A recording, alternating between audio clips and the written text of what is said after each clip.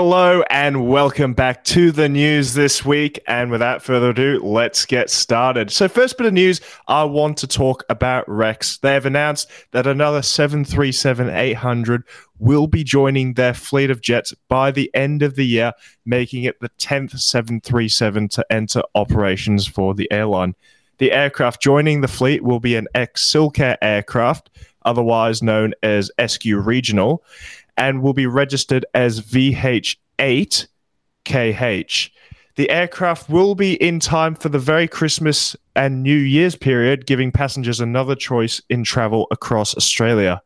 Rex Deputy Chairman John Sharp said that this new aircraft is the third of 4 aircraft to be delivered this financial year, meaning that there's another one on the way next year too. The 737 will continue to be deployed between large cities in Australia, such as Brisbane, Melbourne, and Sydney. Sharp also invited all cities to contact Rex if they wanted their airports to be served with the unparalleled Rex experience. That was his words, not mine. Unparalleled. Unparalleled Rex experience. John Sharp, he is smoking the good stuff. Yeah, John Sharp. If only Christos was here, he'd have a good time with Sharp, wouldn't he? He loves a bit of Sharp. Loves a bit of Sharp. The old Metroliner, shout out.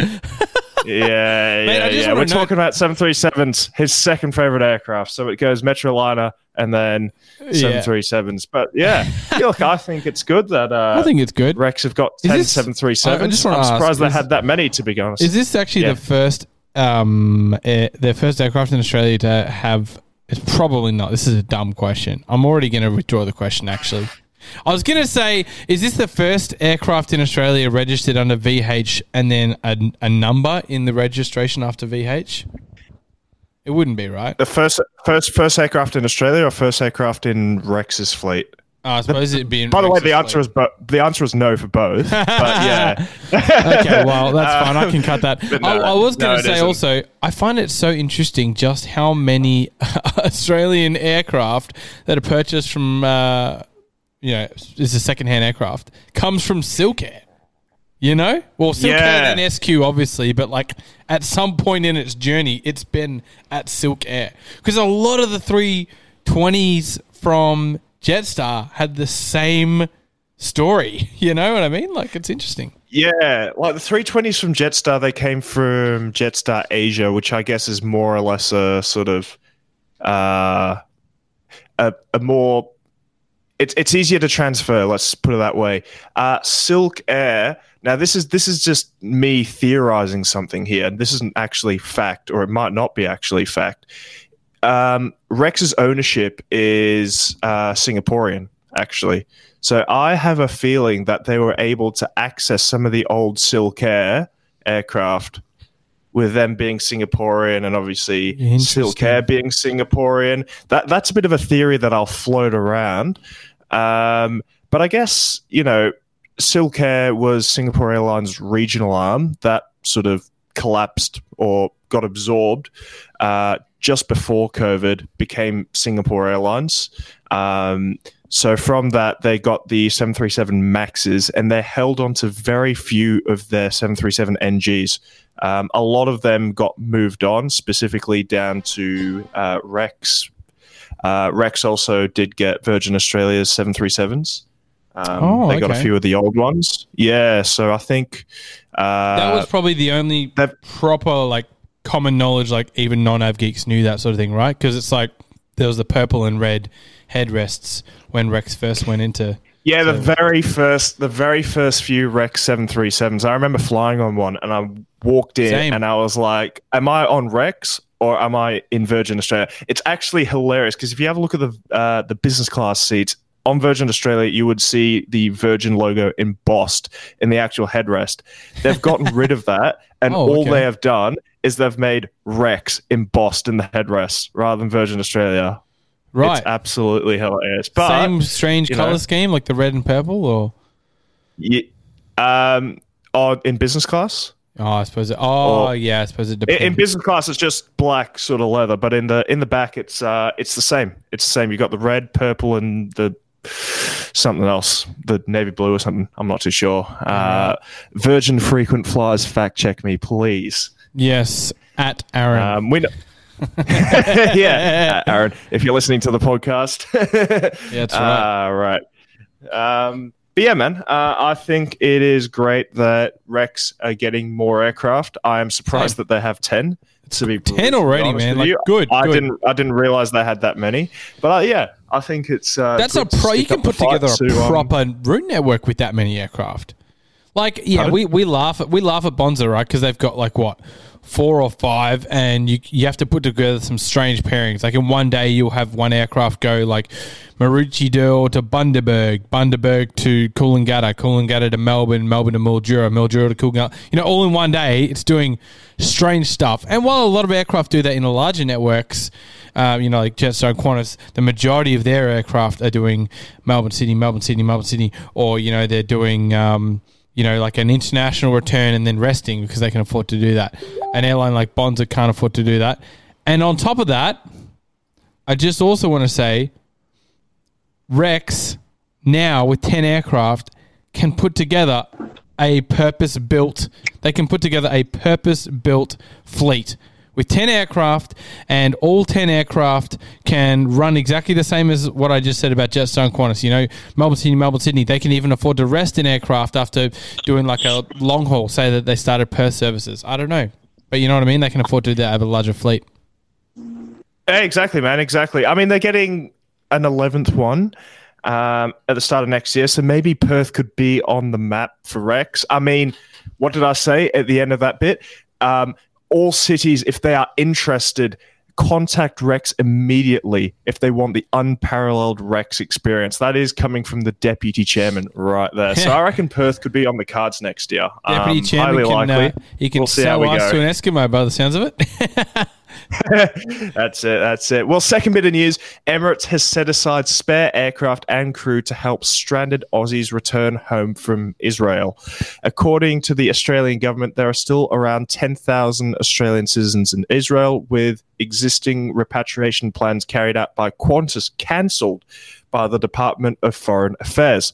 So far, it has confirmed a special repatriation flight marked as EK2616, which will fly from Dubai to Sydney, on October the 19th. It will be operated on the Airbus A380, and this is in addition to the existing 3 daily Emirates flights into Sydney, with 2 being on the 380. According to Emirates, the airline is ready to put on additional humanitarian flights as needed. And as of now, there are still a few ways that passengers can travel between Tel Aviv and Dubai, including multiple daily services on Fly Dubai, Arkia, and El Al. Now, this is all subject to change depending on the situation that's happening in Israel. And on top of that, Qatar Airways has also operated a special service yesterday from Doha to Sydney, carrying 222 stranded citizens home. 2 things I want to talk about here. First is obviously the horrific situation that's going on in Israel at the moment. I don't want to sort of get onto like one particular side. I'm pretty neutral on the situation. You know, I don't want to go pro-Israel or pro-Palestine. Very neutral on the situation. What's happening is not good at all for anyone, to be honest. First of all, I want to say good on Emirates, to be honest, for doing that. Second of all, Qatar Airways, once again, being there when Aussies need them most. It's what the representative said at the Senate hearing. He said that. Anything. We talked about the pandemic. We're talking about this now. They're there when Aussies need them most. And admittedly, Qantas weren't the ones that actually cancelled the flight. It was DFAT at the end of the day. But there was only one flight from Tel Aviv to London Heathrow that Qantas operated, which had less passengers than Qatar Airways. So technically, Qatar Airways has actually done more than Qantas has to repatriate Aussies out of Israel. Well, I was going to say, will that change anything? I don't think so. I was going to say that I read earlier today, and you can confirm whether this is true or not, Nick, but at one stage, one of the Qantas A380s that was in Tel Aviv had its flight cancelled due to safety concerns and had to sort of wait a few extra hours before it could get off the ground Yeah, that did happen. It was a Dreamliner. A Dreamliner, sorry. Yeah, that did happen. Yeah, that did actually happen. It actually got into Tel Aviv late as well. I think that was due to safety concerns as well. So it is a pretty risky operation, to be honest, flying there at the moment. Yeah, and obviously we've got the El Al. I'd say that El Al is the only regular sort of operator in and out of Tel Aviv at the moment. And it'd have to be one of the only operators that is poised well enough to be able to do so, right? Given it's got actual military hardware installed in most of its aircraft. Yeah, it has sort of anti-missiles on most of their aircraft. Their crew and their sort of pilots are more or less all ex-military, so they're really built for this. Yeah, absolutely. Sort of situation. As much as nobody wants it, I would say that them as an airline is most prepared for this than, say, something like a British Airways or a sort of Cathay Pacific or United Airlines that sort of comes in on regular passenger services, which have had to cancel because of obviously what has been happening. Yeah. It's no comparison that can to really be made, right? But if I were to make a comparison, I'd look at the evacuation of Afghanistan with US troops and civilians there, and just how much of a schmozzle that was. That last famous C-17 taking off with people literally like clinging for life and falling to their deaths off of the wheel cavities of this C-17 because of just how botched that evacuation was. Whereas somewhere like Israel, where Ben Gurion Airport, Tel Aviv Airport, and along with all of the LL aircraft have infrastructure in place to allow a mass exodus of foreign civilians such as this, which is so interesting. Yeah, look, I mean, so far it's been so good. I don't think there's been any sort of complications with Aussies getting home. Obviously, getting the Aussies home is still a bit of a challenge. Just sort of navigating the sort of times and sort of availability of aircraft being able to come in and take Aussies home. I think there's about 1,600 Aussies that have requested to come out of Israel. Yep. Whether that 222 that I mentioned with Qatar Airways and the additional, I'd say about 150, 200 on Qantas count under that 1,600, I'm not too sure. Yeah, but having an additional A380 confirmed going from Dubai to Sydney next Tuesday, I believe it is, that will definitely help out. Absolutely. With about sort of 400 people, if they can fill it up to the brim, 400, 500 people. Obviously, well done Emirates, well done Qantas, to be honest. They did as much as they possibly could within their means, and well done Qatar Airways. Yeah, well done Qatar Airways. That's exactly right. Sorry, Catherine King, but the more you let Qatar act, the less ground you have to stand on in your decision to deny their additional slots between Melbourne and Sydney. I'm sorry, but Qatar have played you, Catherine King, in every circumstance. In the Senate hearing, in the public eye, anywhere you look, every Australian is looking at you and saying, how is it possibly in our interest as Australian citizens for Qatar not to be approved these additional 18 weekly departure and arrival slots? It makes zero sense, and it flies directly in the face of true competitive business.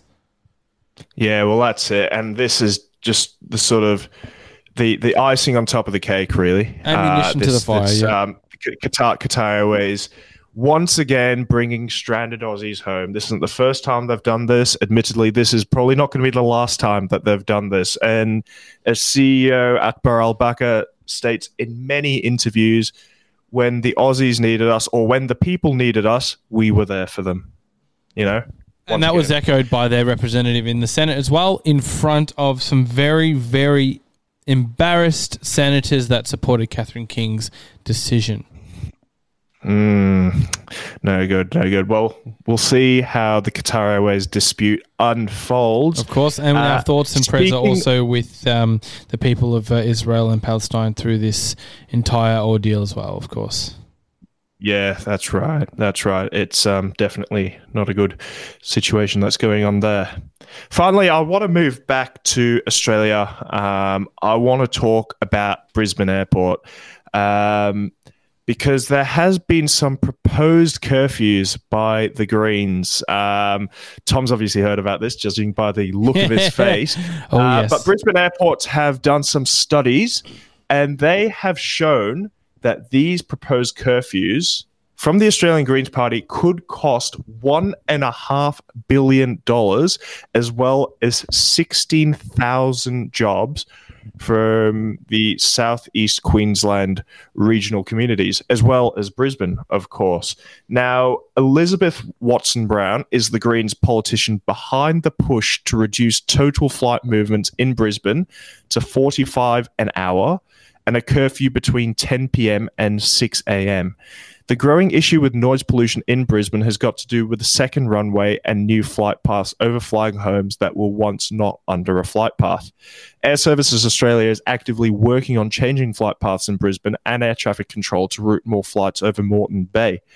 Brisbane Airport argue that new curfews and fewer flight movements would result in more cancelled flights, delays, as well as higher airfares. The new rules would have a significant effect on southeast Queensland regional communities, as well as Brisbane's ability to welcome tourists to the 2032 Olympic Games.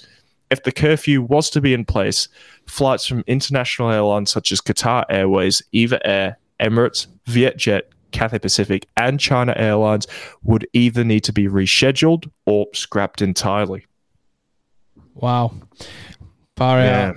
The Greens, man. I'm literally looking at a noise contour map right now, and I just don't think there's enough evidence to suggest that a curfew is needed based on noise pollution at the very least. Look, I mean, we want to make a couple of 100, maybe 1,000 people happy, maybe a few thousand actually. No, I say that. I mean, the inner three. We want to keep them happy at the cost of $500 million and 16,000 jobs. They want to do that. I'm actually stunned, to be honest, that they could even think that that's feasible at all. The inner three electorates of Brisbane are a Green stronghold. Griffith, Brisbane and Ryan, all Greens holdouts. So they have numbers at a federal level within Brisbane, but I'm not sure about their state political situation, which is obviously where the infrastructure change is made and the proposed legislation is put through for something like this. But that's the only perspective by which I'm looking at the Greens in that light. I think circumstantially, if it was Labor proposing it, if it was the Liberal Party, I would be saying the same thing, and that is that it's a little ludicrous. And whatever party says that it's very ludicrous, to be honest. 45 an hour. It's 45 flight movements an hour and a curfew. That will really put Brisbane back. It'll rock and Brisbane are marketed as Australia's new world city. And they will have to change their marketing campaign if this were to happen, because that is not a new world city that has caps of 45 an hour and a curfew between 10 p.m. and 6 a.m. That's a world city.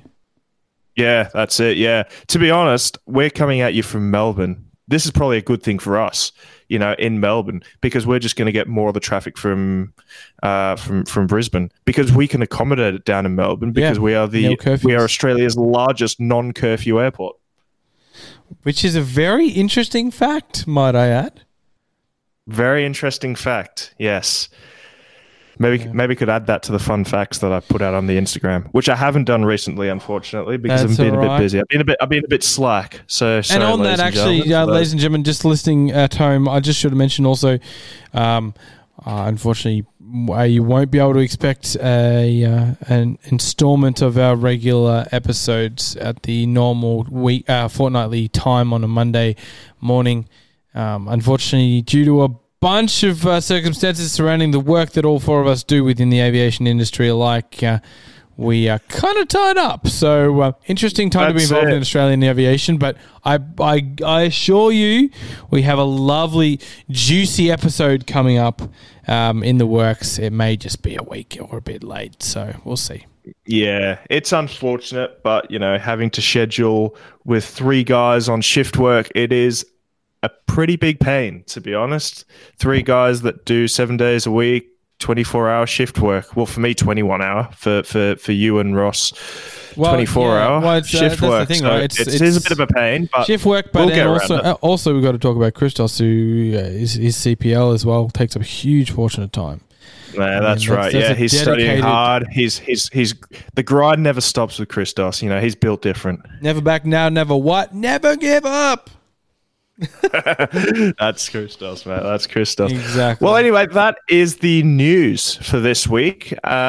We hope that you enjoyed listening to what has been happening around aviation this week and what's been happening across the globe, more or less. Very excited.